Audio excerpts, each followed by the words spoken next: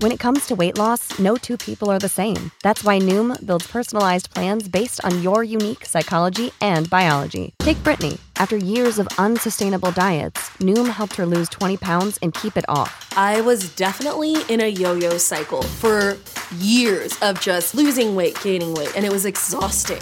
And Stephanie. She's a former D1 athlete who knew she couldn't outtrain her diet, and she lost 38 pounds. My relationship to food before Noom was never consistent. And Evan, he can't stand salads, but he still lost 50 pounds with Noom. I never really was a salad guy. That's just not who I am. Even through the pickiness, Noom taught me that building better habits builds a healthier lifestyle. I'm not doing this to get to a number. I'm doing this to feel better. Get your personalized plan today at Noom.com. Real Noom users compensated to provide their story. In 4 weeks, the typical Noom user can expect to lose 1 to 2 pounds per week. Individual results may vary.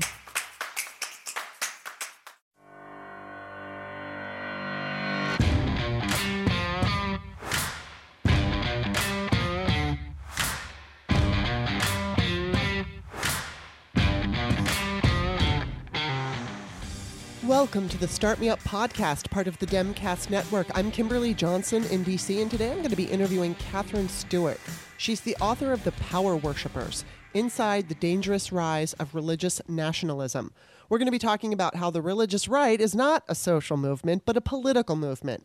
Her book is very detailed and it's fascinating, and I know our conversation is going to be informative, but it's also going to be infuriating because you're going to get a little bit, we're going to get in depth about what they're actually doing. And it's just, it's exasperating. Anyway, before we get started, I want to say a couple things. I asked everybody yesterday to do a poll. So for tomorrow's patrons only show, I asked you guys to choose. Should I talk with somebody? And it would be Sarah Wood. So she's been on the show before. I would talk with Sarah Wood, or I can do a story about the jerk who dumped me by omission. And he basically just didn't dump me. He just disappeared. And there's a lot there. But anyway, it looks like people are voting for Sarah Wood. And frankly, I kind of want to talk to Sarah because I don't know. I explained the other day when I was talking to Greg Oliar, my mind is a little scattered. I'm getting better. I don't know. I'm maintaining a little bit better than I was. I was freaking out on Monday. I was freaking out on Sunday and freaking out on Monday. And I'm trying to not freak out. But so for right now, I'm okay. But, tomorrow I might be a mess again. And it is easier for me to have a guest because when I have a guest, I can kind of go off of what they say. And if I feel like I'm lost or if I'm not making any sense, at least there's somebody else there to pick up the slack. But what I'm going to do is, the show will go out. You guys will listen to it. If you haven't already given me your responses to which show, what you want, go patreon.com/startmeup and choose. And that's a patrons only show. And I want to explain before I go into my Start Me Up as an independent podcast and it's woman run and I'm the woman, before I go into all that spiel, what I've decided to do, and I've kind of been flip-floppy on this, so I apologize, but you know what? I'm building this show and I'm just kind of going along and seeing what works and what doesn't work. So for right now, and I'm not exactly sure how long, maybe a month. Initially I thought it would be maybe 1 to 2 patrons only shows, but I think what I'm going to do for patrons only shows initially, maybe like a month, is I'm going to make them available to all patrons of any dollar amount, all of you. But what I will do is like within a month or within, maybe a month and a half, whatever it is, those are going to go up to $5. So if you become a patron for any dollar amount at this point, you will have access to my patrons only shows. And those are going to be, conversations with guests that you love, but not interviews. They're just going to be back and forth about whatever current events. There's always going to be more of a personal tone to it. And then, of course, those solo shows where I'm going to be telling stories. Either I'm going to be telling stories about my life and then hopefully finding some meaning in them. Maybe some won't have any meaning. They're just going to be funny and entertaining. Or, but I like to offer some kind of, I don't know, whether it's a lesson that I learned from it or some kind of meaning that other people can take. And for instance, this dude who dumped me by omission was just filled with red flags that I ignored. And I think so many people are guilty of this. In fact, I think that I can't remember if it was before or after, but it might have been after. But I have a girlfriend who we were talking about how we don't, women and men too, but women don't pay attention to red flags when they meet someone that they want it to work out. So they only focus on the things that they like, and then they kind of ignore the red flags, and that never works. Never works. Anyway, so I'm not exactly sure what I'm going to be doing as far as tomorrow, but that's what the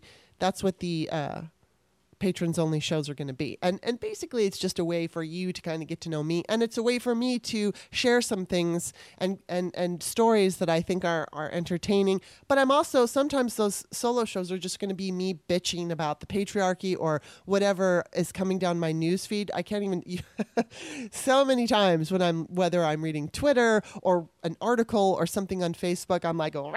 And I'm like, I just want to scream my opinion. And of course I do, but I can also do it on this show. If you sign up for any tier, you get this podcast delivered to your mailbox. So you could start for like $2 to say, I don't know, let me see how this goes. And then you're like, hey, I really like the show. I'm going to sign up for that $5 tier and get those solo shows or patrons only shows. Or I'm going to sign up for $10 or $25 because Kimberly is keeping me so entertained, especially now during the coronavirus. We need to be entertained, right? So sign up for any dollar amount. I also like to let everybody know that you can visit in the Patreon description of the show. I always include my email address, and you could do a PayPal thing, a one-time payment. Those are appreciated.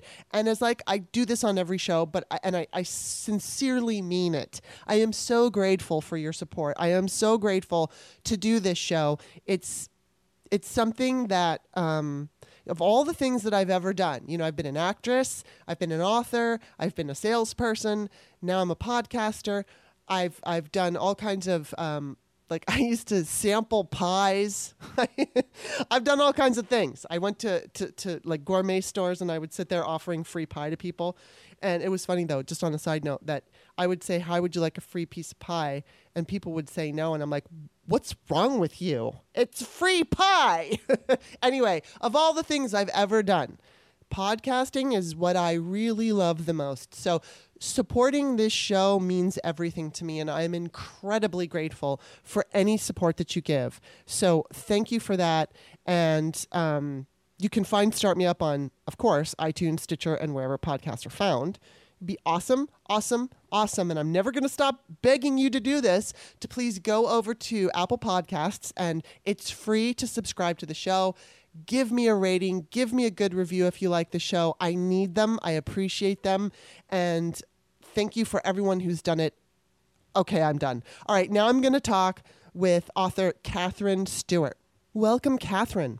Oh, it's great to be here. Thanks so much for having me. Oh, sure. I mean, your book is extremely important. And I think one of the reasons it's so important is we were just kind of talking offline and off recording, and we were talking about the fact that you started doing research on this book, which we'll get to in a second, in 2009. And I did mention it in the intro, but people were questioning you because we had Barack Obama, Democratic president, and they didn't realize that there's this whole movement happening, and the president is not all powerful.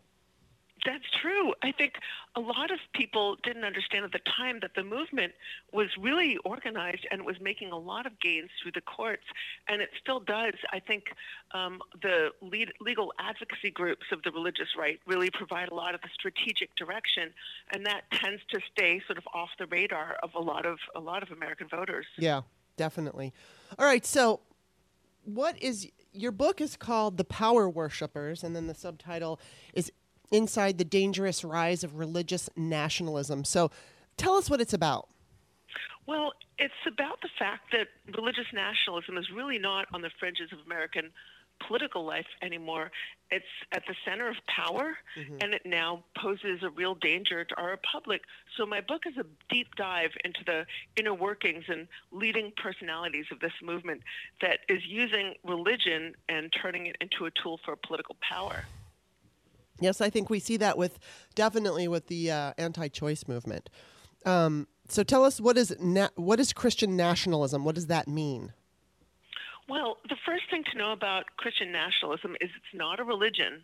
It's a political ideology.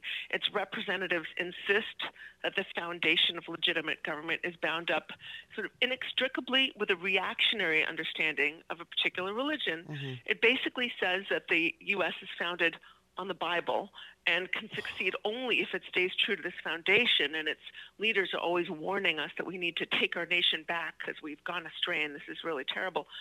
And Christian nationalism is also a really effective device for manipulating the public, for mobilizing large segments of the population to vote a certain way, and also for concentrating power in the hands of a new elite.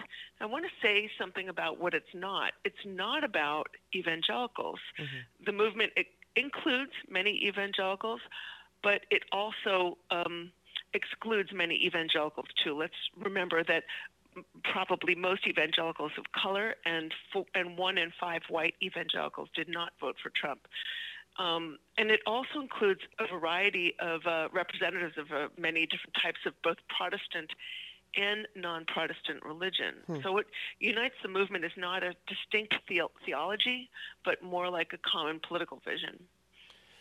So you wrote an article in the New York Times titled "Bill Barr Thinks America is Going to Hell."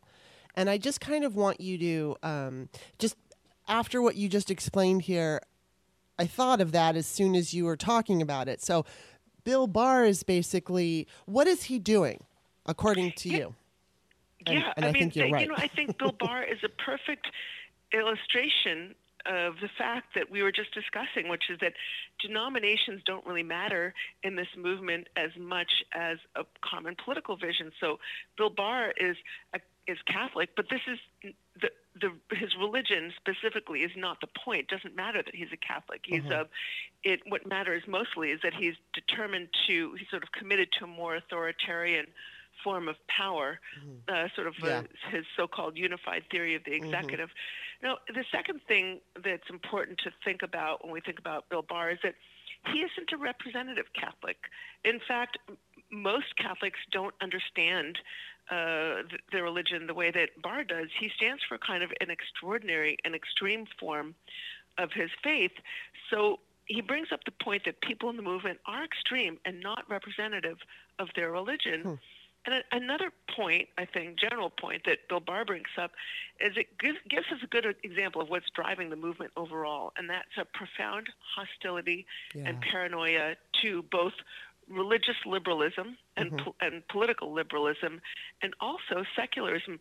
Barr definitively blames non-believers, or what he calls non-believers, for every problem in society. He's given speeches at Notre Dame, University of Notre Dame, and he's written papers on this previously about how he not just blames secularists for all the problems in society, like the breakdown of the family, etc., but also suggests that they're profoundly malevolent beings and are out there ransacking everything that's holy and good in society.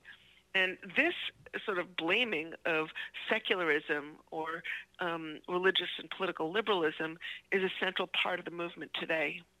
Wow. Ugh. He's just so awful. So this is all so upsetting. So is Christian nationalism a white movement? Yeah, it's really interesting that's a great point. I think a lot of people describe this as white evangelicalism, and it's really not quite right. I mean, we've just discussed how it's not just evangelicals, and many evangelicals oppose the movement, but it's also not completely a white movement. I mean, let's be clear. For many of the white people in the rank and file, it's an implicitly white movement. For them, it's part of a vision that recovers, involves what they think of as recovering, getting back a nation that was once supposedly both Christian and white. So, they're always accusing the left of playing identity politics. But what they're doing here is a form of identity politics, in that it ties the idea of America to a specific set of approved religious and cultural identities. And it's true also that Trump appeals to the racism of many of his supporters, and that's one of the ways that he gains power, through all that sort of dog whistling and also kind of open the squad and all that kind of stuff. It's really appalling. But, leaders of the movement understand that the electoral future of the movement is not ethnically homogenous. And in recent years, our outreach efforts have tried to include a lot of conservative pastors of color. Oh, and right, yeah. They have all these events for Latino pastors specifically and black pastors and other figures. And there's an irony there that these pastors of color are being enlisted to fight the culture wars that drive support for a political movement that makes race-based gerrymandering and voter suppression a strategic imperative. Yeah, I just don't understand. I don't understand that. I really don't. So then, okay, explain to me why or how is it possible that people who identify themselves as value voters are supporting somebody like Trump? Yeah, people find that really confusing, and I think a lot of people think it's a transactional relationship. They think he'll appoint judges that are favorable to their interests. To date, it's 192 federal justices. It's unbelievable, judges to the federal courts. That's over 22% of the judiciary. Or they think he's going to support economic policies favorable to their pocketbooks. And that's part of it. But, there's something else that's important to note. You can't explain their support, and their loyalty on purely transactional terms. There's something about his style of politics that speaks to this group, and it's a kind of tribal politics, authoritarian politics. They seem to long for the hard hand of the despot. Right. Yeah, and that exactly. points to the fact that that's not a democratic movement. Right. It really doesn't believe in pluralism and equality and democracy. It really believes in something else. I want to ask you a question, not necessarily associated with your book, but I don't know if you have any thoughts on this, but it's been, in the last couple of days, we've seen Republicans such as Glenn Beck or the lieutenant governor, I think it was I can't remember exactly what his title is, of Texas, and then Brett Hume, have been suggesting that older Americans sacrifice their lives for the American economy. And isn't that amazing for a movement in particular that insists that women give up our bodily autonomy and the economic futures of our families? That we shouldn't make choices for ourselves and for our families that are right for, that we can't do anything for the sake of every last zygote out there. Save the zygotes, but suggesting that adults, human beings should, it's okay that we can just sort of let people die. It's kind of, the irony there is just kind of stunning. Yeah, I mean, so much for the pro-life movement, right? Exactly, and I don't understand. I mean, it's funny because people on Twitter or something, I mean, they're saying, "Oh, let grandma die." I mean, my mom is 73. She just turned 73 yesterday, and it's like, well, then she's in that group. She's not my grandma. And it's not to say that one is more important than the other, but it's just the idea of it's not just your grandparents. It's, there's a lot of people. Oh, there are people in the 30s. Think about all the healthcare workers who are on the front lines of this. A lot of the shelter-in-place stuff is the attempt to flatten the curve is to protect our healthcare system so that A, people who are sick can get the care that they need, and B, people who need the healthcare system for other purposes, like having a baby, or maybe they broke their leg, or maybe they have a suspicious spot on their, on their skin. They want to get it checked out so that the healthcare system is safe for them.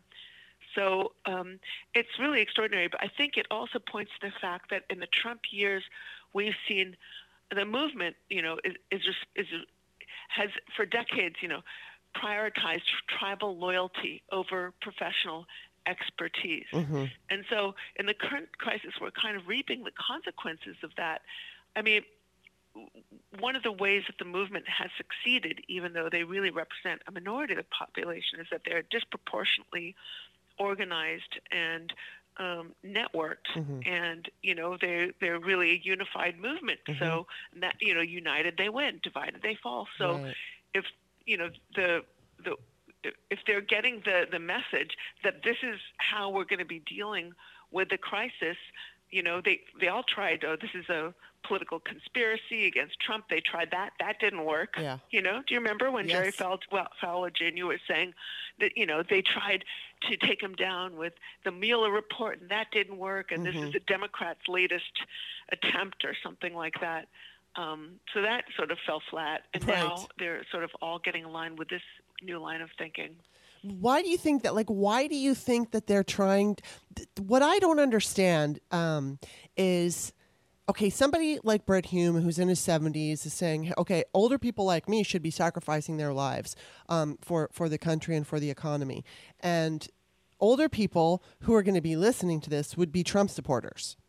I mean, I don't think liberal people are going to fall for this crap. So, I mean, I don't understand why. I mean, do you think it's just that they're falling in line? Simply, that's the simple reason? I think they are falling in line. I think Americans on all ends of the economic spectrum and all ends of the political spectrum are worried about the economy. A lot of people who own or work at small businesses are really concerned right now. A lot of the workforce lives paycheck to paycheck, and I think we all recognize that that's a real problem. But this points to something else that the movement also bears some support for. We have a really poorly developed collective infrastructure, and that is a consequence of decades of right-wing economic policy. Yeah. And the Christian nationalist movement is implicated in that too.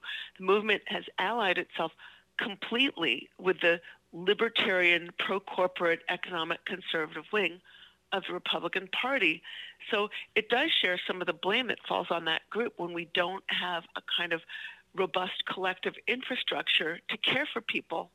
I mean, Christian nationalists have long supported politicians and policies that have led to the privatization of health care, the undermining of government anywhere. They're constantly demonizing government and seeking to tear down the social safety net, even calling programs like food stamps unbiblical. So if we had a stronger social safety net, we would have the tools that we need to support all of the American workers in a time of crisis. You know, we'd have the ability to offer people, if we had public health care, we'd have a much more of some kind. We'd have a much more sort of some type of coordinated healthcare system that could meet this challenge in a much more systematic fashion. And by the way, talk about the denial of science and evidence-based thinking. Months ago, our administration should have been sourcing masks and other protective gear for our healthcare workers who are the first responders here. They should have been sourcing ventilators and other types of machinery that are required to keep people alive, not just people in their 70s, 80s, and 90s, but also people in their 20s, 30s, and 40s. So I think that, those aspects of the movement are in part why we are less prepared for this crisis than we should be. Wow. So how have Christian nationalists influenced what's going on and the response to the coronavirus? Well, you see different types of response among different sectors. Something that I've seen recently I find really concerning is that there's a kind of an attempt. I think there was a piece in Politico this morning about an attempt to kind of sideline Fauci, who is in fact an expert. And I think in the Trump years we have seen this breakdown of formal expertise and increasing premium paid for political loyalty and ideological conformity. And I think that really inhibits our ability to serve the wider public interest. Wow. God, I really don't understand. I really don't. I mean, it's just for power. I know they want power, but I just don't understand how people can fall for this. And then... it's just a different view of the world, Yeah, it's just different perception. And then there are people who just like to follow. And then, okay, so I hear the term religious liberty thrown around. What does that really mean, at least to them? Right. Well, the way they use the term religious liberty to characterize a lot of their activism today, and now a lot of it is undoubtedly bound up in a sincerely held belief that conservative Christians should be permitted to discriminate against LGBT people and others. So they want a sort of license to discriminate against others whose views or very being they disapprove. But there's something else happening here. I think these calls are as loud and passionate as they are because they're really bound up in a fear among movement leaders that their discriminatory inclinations might cost them their lucrative tax deductions and subsidies and, all of the financial benefits that they enjoy that other non-religious nonprofits do not enjoy. And they also have the desire to substantially increase the flow of public money in their direction. So we have to remember religious organizations already obtain public money through subsidies, deductions, grants. They don't have to open their books. So when the money goes into a religious organization, you don't know where it goes or who's getting what. And that's not quite the same as the way it is for non-religious nonprofits. They just have certain types of protections for a lot of their flow of funds. But, they want to increase that flow, and it's pretty stark if you look at the example of public education. So there are a lot of religiously themed, motivated voucher activists who want to increase public funding of private religious schools, and they see this as a religious liberty issue. And it goes even further than that. Like 8 federal agencies under Trump have proposed changes to rules governing how they work with religious organizations. And they want religious organizations that receive federal funds to have an exemption from complying with anti-discrimination law. So you could be, say, let's say a religious soup kitchen getting money from the government, but you could hire only Christian workers and, exclude women from leadership positions and things like that, even though your money is coming from the government. And in some of the instances, when the taxpayer money is delivered through a form of indirect aid, so it goes to the soup kitchen, but it just goes through indirect aid, they're allowed to actually proselytize or require participation in religious services. They could say, well, you can't take our soup until you go to church with us and pray with us and give your life over to Jesus. So this is really an effort to get government funding, direct government funding of religion. And this is, against the Establishment Clause of our First Amendment. Every time you answer. I'm sorry. No. What you're saying is really good and useful, but it's so... I'm aware of this, and of course you're filling in the details and you're making it much more clear, and that's why I just keep breathing these sighs. It's like, I know it's really hard to talk about religion because it's hard to talk about the political actions of religious groups, because it sounds like you're snubbing religion or bashing religion. That is not at all my intention. There's a difference between taking a swipe at religion itself and critiquing the political actions of religious groups. Exactly. And I think this hits home again and again. This is not about religion. This is a political movement that wants power. Yes, exactly. I mean, it's like I look at my grandmother, who, died many years ago, but she was a Catholic, and of course nothing like this. She was nothing like this.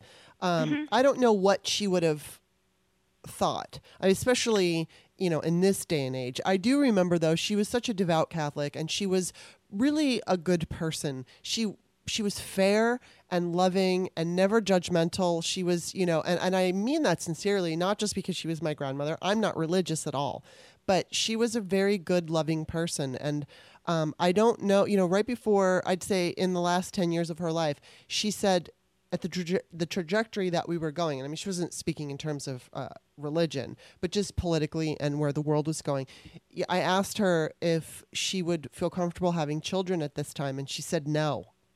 And that was from my Catholic grandmother who went to church every Sunday, and she's like a saint. She was the closest thing to a saint that I've never met anybody like her before, especially someone who doesn't judge. She just never judged people. So I think people are drawn to religion for a lot of really honorable and wonderful reasons. Right. There's a love of God and Scripture, a desire to, mark life's most difficult passages, certainty in an uncertain world. Yeah. But and most people think of their religion as having something to do with care for the soul and being kind to others. Yes. And certainly caring for the poor and undefended. But unfortunately, what's happened today is that a lot of the leaders of religious nationalism have figured out how to take all of people's good intentions and get them to vote on a single issue or maybe a couple of issues. They know very well if you can get people to vote on one or two issues, you can capture their vote. So they've made a huge effort to kind of enlist conservative-leaning churches in their efforts.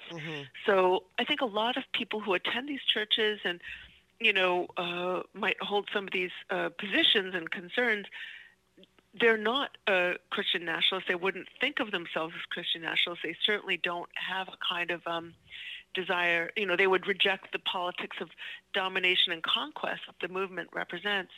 But if you're voting, if you're allowing, like you're, a pastor or a political sort of religious leader to tell you that there's one issue that you must vote on, and you let yourself, vote on that particular issue alone, then you're basically kind of assisting in a way in the development of Christian nationalism, because you're supporting that agenda by voting.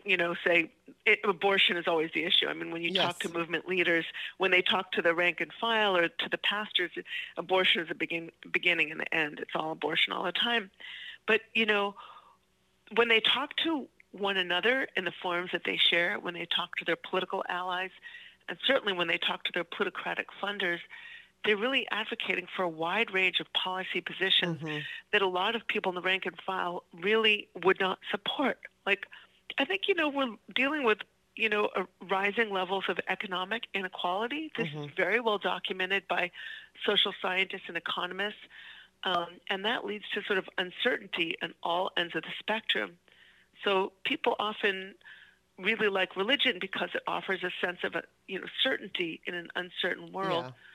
But if you're, the right-wing politicians, or sort of far-right politicians the movement supports, are supporting economic policies that will only intensify that economic inequality. Well, you mentioned abortion, and your chapter 3 is titled "Inventing Abortion." So you basically say that this movement has never been about abortion, and I'm right there with you. So tell everybody what you mean by that. Yeah, I think any student of power knows that the first step in controlling the present is controlling the past. And one thing movement leaders have been incredibly successful at is controlling the narrative of the past. They've sold us this idea that their movement was a grassroots reaction to Roe versus Wade. It was not. Yeah. So it long preceded that. Yes, it did. So there's this. I'm sorry? No, I said yes, it did. Yeah. There's a fascinating episode where, remember, when Roe v. Wade was passed, most Republican Protestants supported it. It was considered more of a Catholic issue, but it was also cast in context with other types of care for the undefended. And it was also not something that determined your vote for Republican or Democratic leaders, and most American Protestant Republicans supported it. When it passed, the Southern Baptist Convention published an article in one of their publications hailing the decision. They called it a sensible middle ground. And Barry Goldwater, that great conservative hero, supported abortion law liberalization, at least earlier in his career. Billy Graham himself, listen to this, he wrote in 1968, he said, "In general, I would disagree with the Catholic stance. I believe in Planned Parenthood." This is Billy Graham. But, what happened was the leaders of a movement that would become the religious right of today got together, and they were trying to unite their movement. They felt like, they weren't empowered, and they wanted to get the power together. And so they went down a laundry list of issues they thought might unite their new movement. This is about 1980 or so, about 7 years after Roe v. Wade. So abortion was only number 5 on that list. First on the list, number 1, was what they called the unfair tax treatment of racist academies. They thought this was terrible. They thought that the IRS was starting to look at these segregated academies and saying, "Why are we giving you tax exemptions?" And then number 2 on their list was, I think, the women's movement, but that was kind of not cohering. And they sort of crossed off one issue after another. They came to abortion and they said, "Wow, that could work." Wow. Over time, what they did is they purged the Republican Party of its pro-choice voices, and now we sort of have the situation we're in today where, they're getting people to vote on these single issues. It's just unbelievable. And, I did an article last year, and it was just noting the large number of Republican women who seek out abortion, and they're Republican or they're Catholic or they're Christian. And it's just astounding to me that they've gone so far, and so much that, they're calling people on the internet baby killing whores. And, I did a rally a couple of years ago for We Are Woman, and it was in 2012 actually. And we were in DC, and they were there with their truck and their big screens with all, which I like to call fetus porn. It's disgusting, but they have all the, the huge, it was like 10 feet tall and in color. It's nihilistic. It's really nihilistic. It's like they're exposing, children to this. And yes. I know, it's really appalling. It's so gross. Okay, so let me ask, your book includes fascinating biographical sketches, and it illustrates different aspects of Christian nationalism. So let's start with, and I hope I say his name right, Ralph Drollinger. Drollinger, yeah. Drollinger. Who is he, and tell us about that. He is fascinating. Drollinger is the founder of a group called Capital Ministries that targets political leaders at the highest echelons of power. So if you look at their website, it's called capmin.com. You can see everything. A dozen current and former members of Trump's cabinet are listed as cabinet sponsors, including Mike Pence, Pompeo, Azar, a whole bunch of them, Bridenstine. What was that website? I think it's called maybe it's capmin.org. If you Google Capital Ministries, Ralph Drollinger, you'll find it. Okay. I mean, none of this is hidden. It's all it's all in plain sight. So he has these Bible study groups targeting the White House that they attend. And then he also has Bible study groups targeting the House of Representatives and the Senate, various state houses. And he conducts a form of shadow diplomacy with political leaders around the world. So I think it's fair to say Drollinger is one of the most politically connected, if not the most politically connected and influential pastors in America. Wow. So the expansiveness of his positions on domestic, economic, and foreign policy hits home the fact that this movement is a political movement and not merely a stance in the culture war. He promotes the idea that social welfare programs have no basis in Scripture. He's an ardent male supremacist who says that God wants women to be subordinate at church and at home. He's like, might not be what I want, but it's what God wants, because, obviously he knows exactly what God wants. He's, oh my gosh, he's got this really scary Bible study. I bet it's still up online, where he advocates parents to beat their children, to spank their children. God. And it's like, why spanking is, the biblical way of disciplining your children. And if you hesitate, you need to think about, not your life, not this life, but, your status in the next life. I mean, it's really kind of frightening.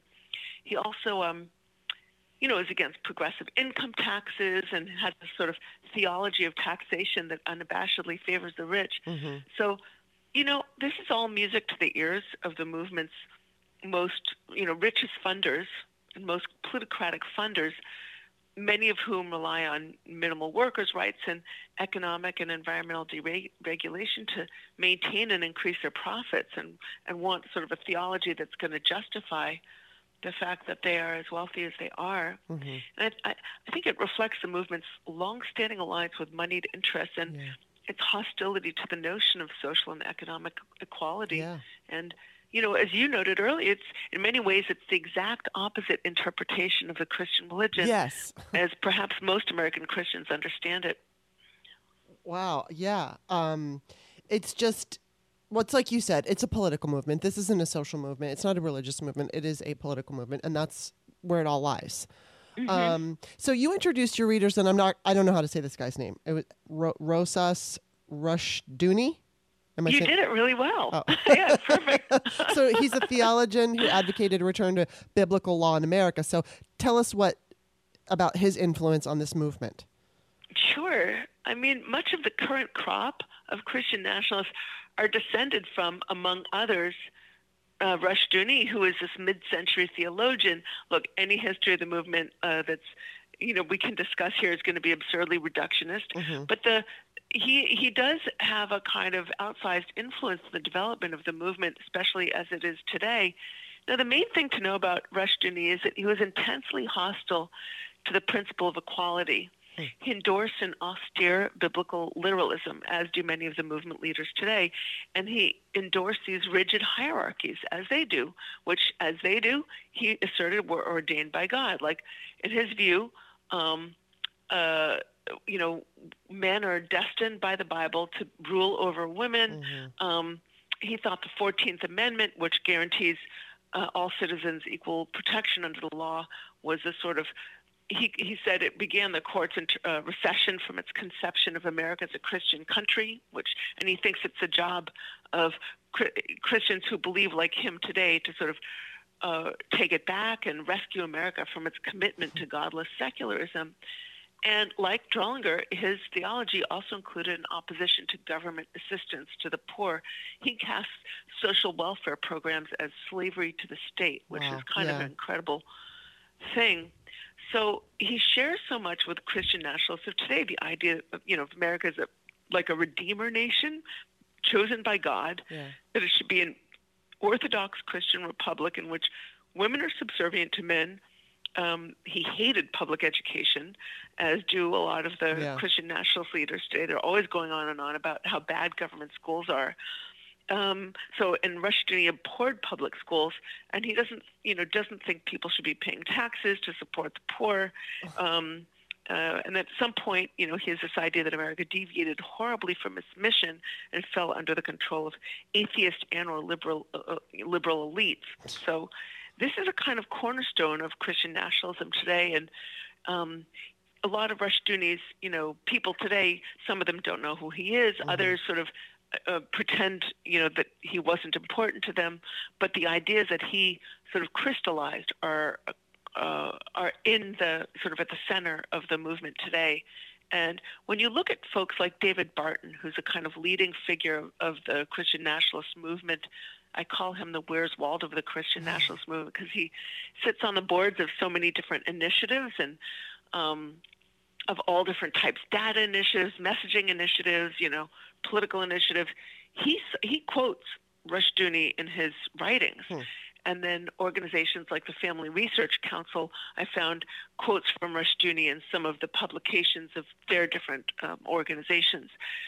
So, they can try to disavow Rushdoony, but he is really kind of his ideas are at the center of the movement today.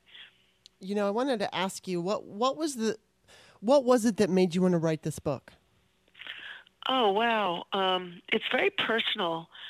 I was a mom in California, 2009, living in Santa Barbara, 2 kids in a public school, and a Good News Club came to my daughter's public elementary school. She was like in first grade at the time.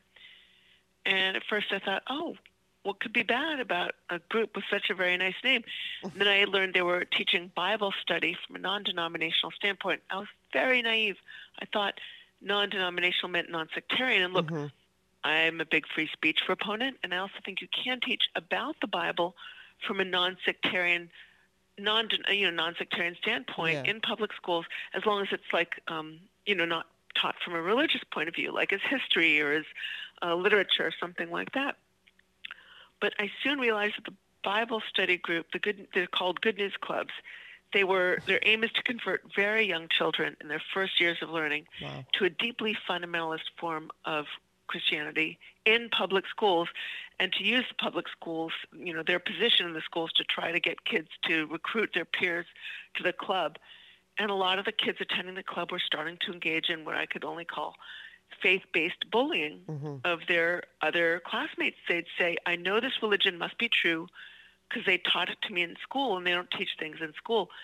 So they were basically confusing little children into thinking that their school endorsed a religion, even though it's an outside group. And this seemed to me like wildly inappropriate in a public elementary school setting. But I also thought it was a kind of relic of the American past. It turns out I was wrong about that. And the more I learned about the clubs, and I realized there are thousands of these clubs operating in public schools nationwide. Nobody had written about them. For some reason, people have a really hard time writing about religion, because they don't want to seem critical of religion. Right. But they were operating in our public schools, taking advantage of taxpayer-funded institutions.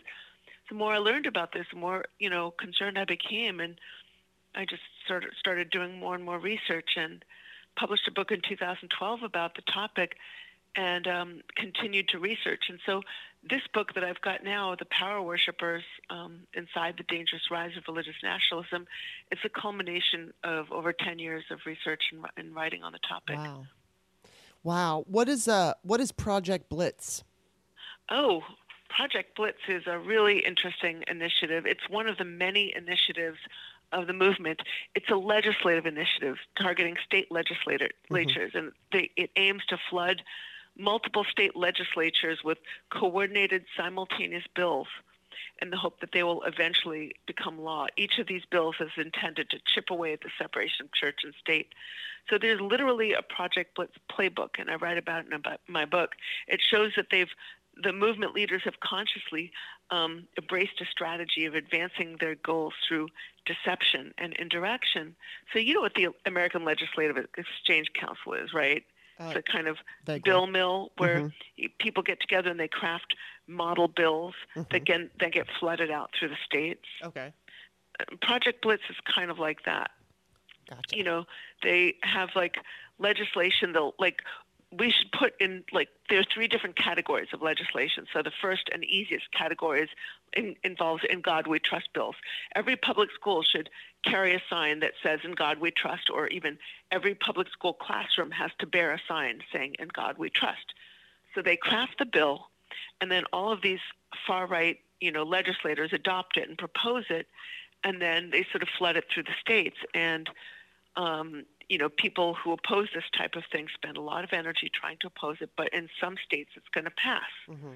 So, and that's exactly what's happening today. So even though it seems like a symbolic issue, it's slowly chipping away at separation of church and state. So in multiple states today, including Mississippi, Louisiana, Alabama, and Florida, these prominently placed "In God We Trust" signs are now mandatory in every public school building.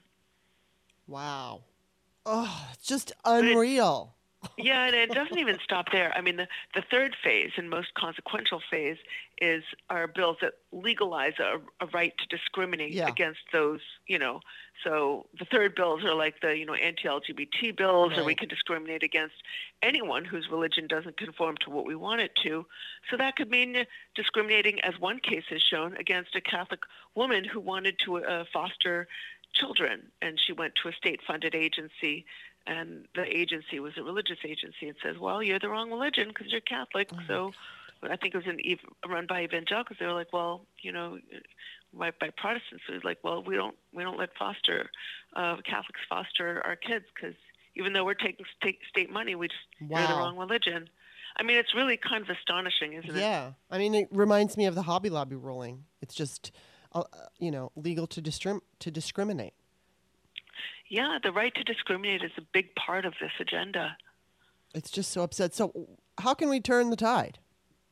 Well, I think that if you look at what religious nationalists have done, they kind of offer a playbook, don't they? They've invested in data, media, and messaging. There's no reason that progressives can't do that too. They unite when necessary. I think this is the biggest factor. Look, 40 to 50% of American voters simply don't turn out on election day. Yeah, I know. So if you have a small but organized group, you can dominate. And I think that, we need to recognize, the power of the people. If we get out the vote and we get people to sort of unite when it's necessary, when it matters, and to focus on issues beyond the personalities. So whoever the front runner may not be your person. You might not want to have a beer with that person, or think that they're really nice, or maybe they annoy you because of, whatever, they do this or that, they're perfect. Right. But don't think about, whether you like the person. Think about the judges that they're going to appoint. Are they better than Trump's judges? Think about the people they're going to appoint to lead cabinets. Are those people going to be better than Trump's political appointees who are chosen not for their expertise but for their devotion to a particular ideological creed? I mean, if we can start to get people to think on those terms and not just hold themselves accountable for voting, but also to bring their neighbors You know, for years I thought we should have like a +1 campaign where everybody just brings one other person to the polls with them. Yes. You know. Yeah, I mean, there's so many things that we could be doing. I wrote a book on the importance of voting, and Oh, great. yeah, I mean, it's just I wasn't always political. I mean, my first vote was cast for Bill Clinton, and I don't know how old I was. It was in my early 20s. And then ever since then I voted, but that doesn't mean I've always been politically aware most of the time. And I'll admit, my mother was always politically aware. So I would ask for her advice, and I'm a Democrat. Although interestingly, I did not even understand the difference between Republicans and Democrats and had registered as a Republican. But I quickly changed that over, and but I know that the thing that bothers me about, I guess it's just human nature, is so many of us are not motivated to do anything until we are uncomfortable. And we wait until we're uncomfortable. It's like people who smoke cigarettes wait to find out they have lung cancer before they quit, which thankfully I quit years ago. But it's like it's that mentality of I can't be bothered because I'm comfortable. And I don't know how we can. Maybe this particular experience that we're going through right now, starting with Trump, I like to say being installed as opposed to being elected, although there were a lot of people who genuinely elected him, voted for him. I would like to think that this moment in history will serve at least for, a couple of generations to come to kind of think in terms of prevention as opposed to waiting till after we're sick or after the shit falls and then we go, oh, now we have to do something. I mean, it would be nice. I mean, this coronavirus is a perfect example of why we should get ahead of things before they happen. And I just hope that people realize that. Obviously, people who listen to my podcast are voters, they are prepared, and they are informed. But I think your idea is absolutely right. We should try to find someone, although in this election, we're just going to have to try to get someone to do a mail-in ballot, because I don't know that we're going to be able to actually vote in person. But I really want to thank you for writing this book. It's extremely informative, but it's also interesting. And obviously, it was born out of a personal experience that just caused you to look deeper and deeper. And the more you found, you put together for us. And thank you for writing it. It's a beautiful book. It's a wonderful book, and it's very intelligently written. So why don't you tell people where they can find it?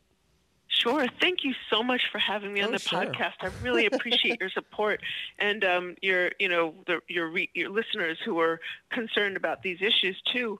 So my book is called The Power Worshippers: Inside the Dangerous Rise of Religious Nationalism. You can get it at your local independent bookstore, or you can order it on Barnes & Nobles or Amazon. I think in this current environment, it is important to try to support our local bookstores if we can, but Amazon is obviously the easiest way for a lot of us and very reliable in terms of stocking. And then if you want to follow my work, you can follow me on Twitter at Kath S.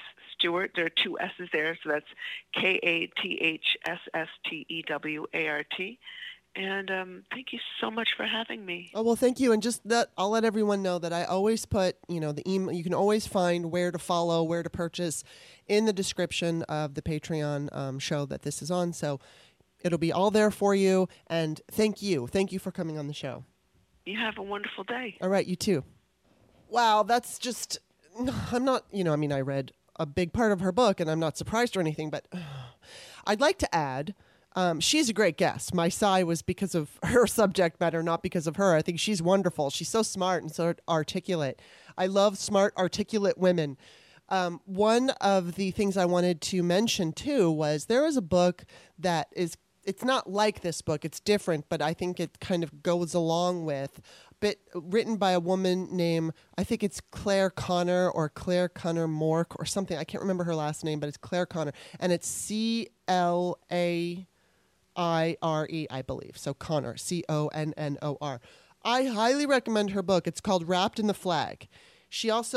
These 2 books would go very well together and give you such a great understanding of the religious movement. And then also, Claire Connor's father was a founding member of the John Birch Society, and the John Birch Society eventually turned into the Tea Party. As you know, in 2010, liberals got comfortable and didn't feel that they needed to they didn't feel they needed to vote.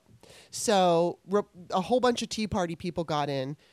Joe Walsh was one of them, but he's kind of changed his tune now.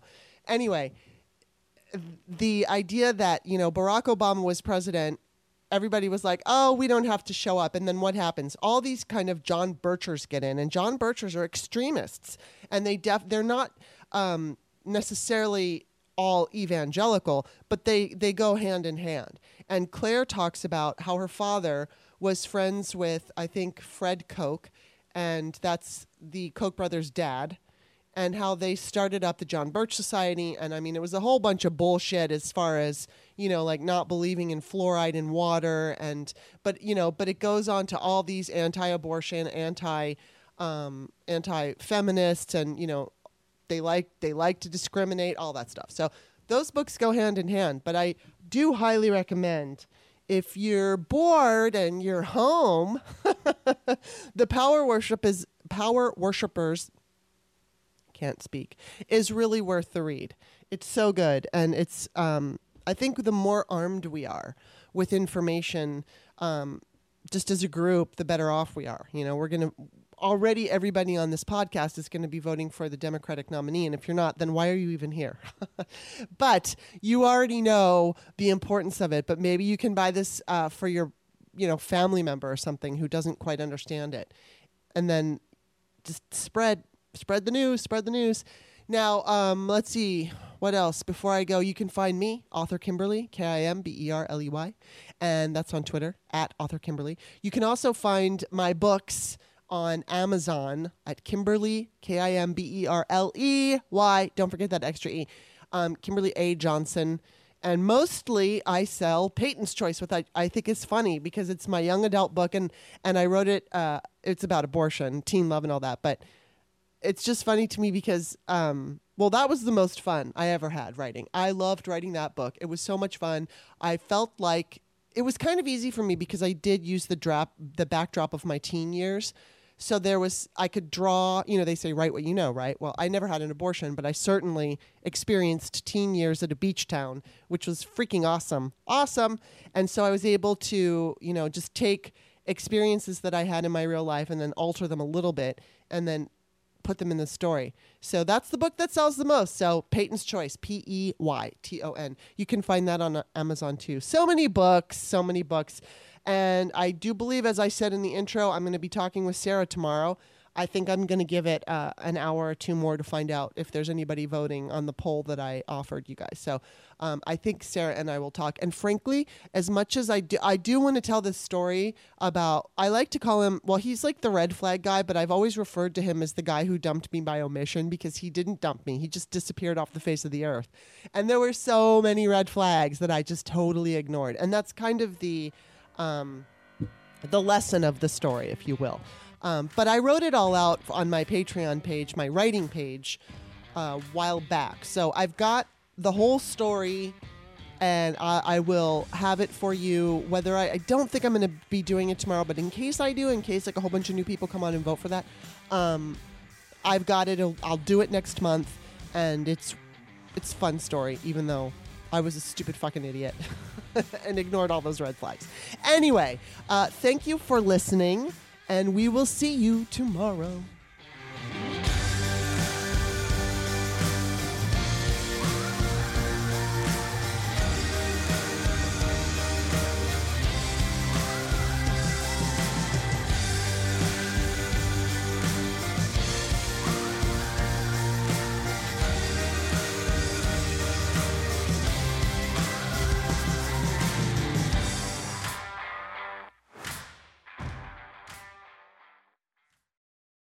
Say goodbye to your credit card rewards. Greedy corporate mega stores, led by Walmart and Target, are pushing for a law in Congress to take away your hard-earned cash back and travel points to line their pockets. The Durbin-Marshall credit card bill would enact harmful credit card routing mandates that would end credit card rewards as we know it. If you love your credit card rewards, tell your lawmakers, hands off my rewards. Tell them to oppose the Durbin-Marshall credit card bill.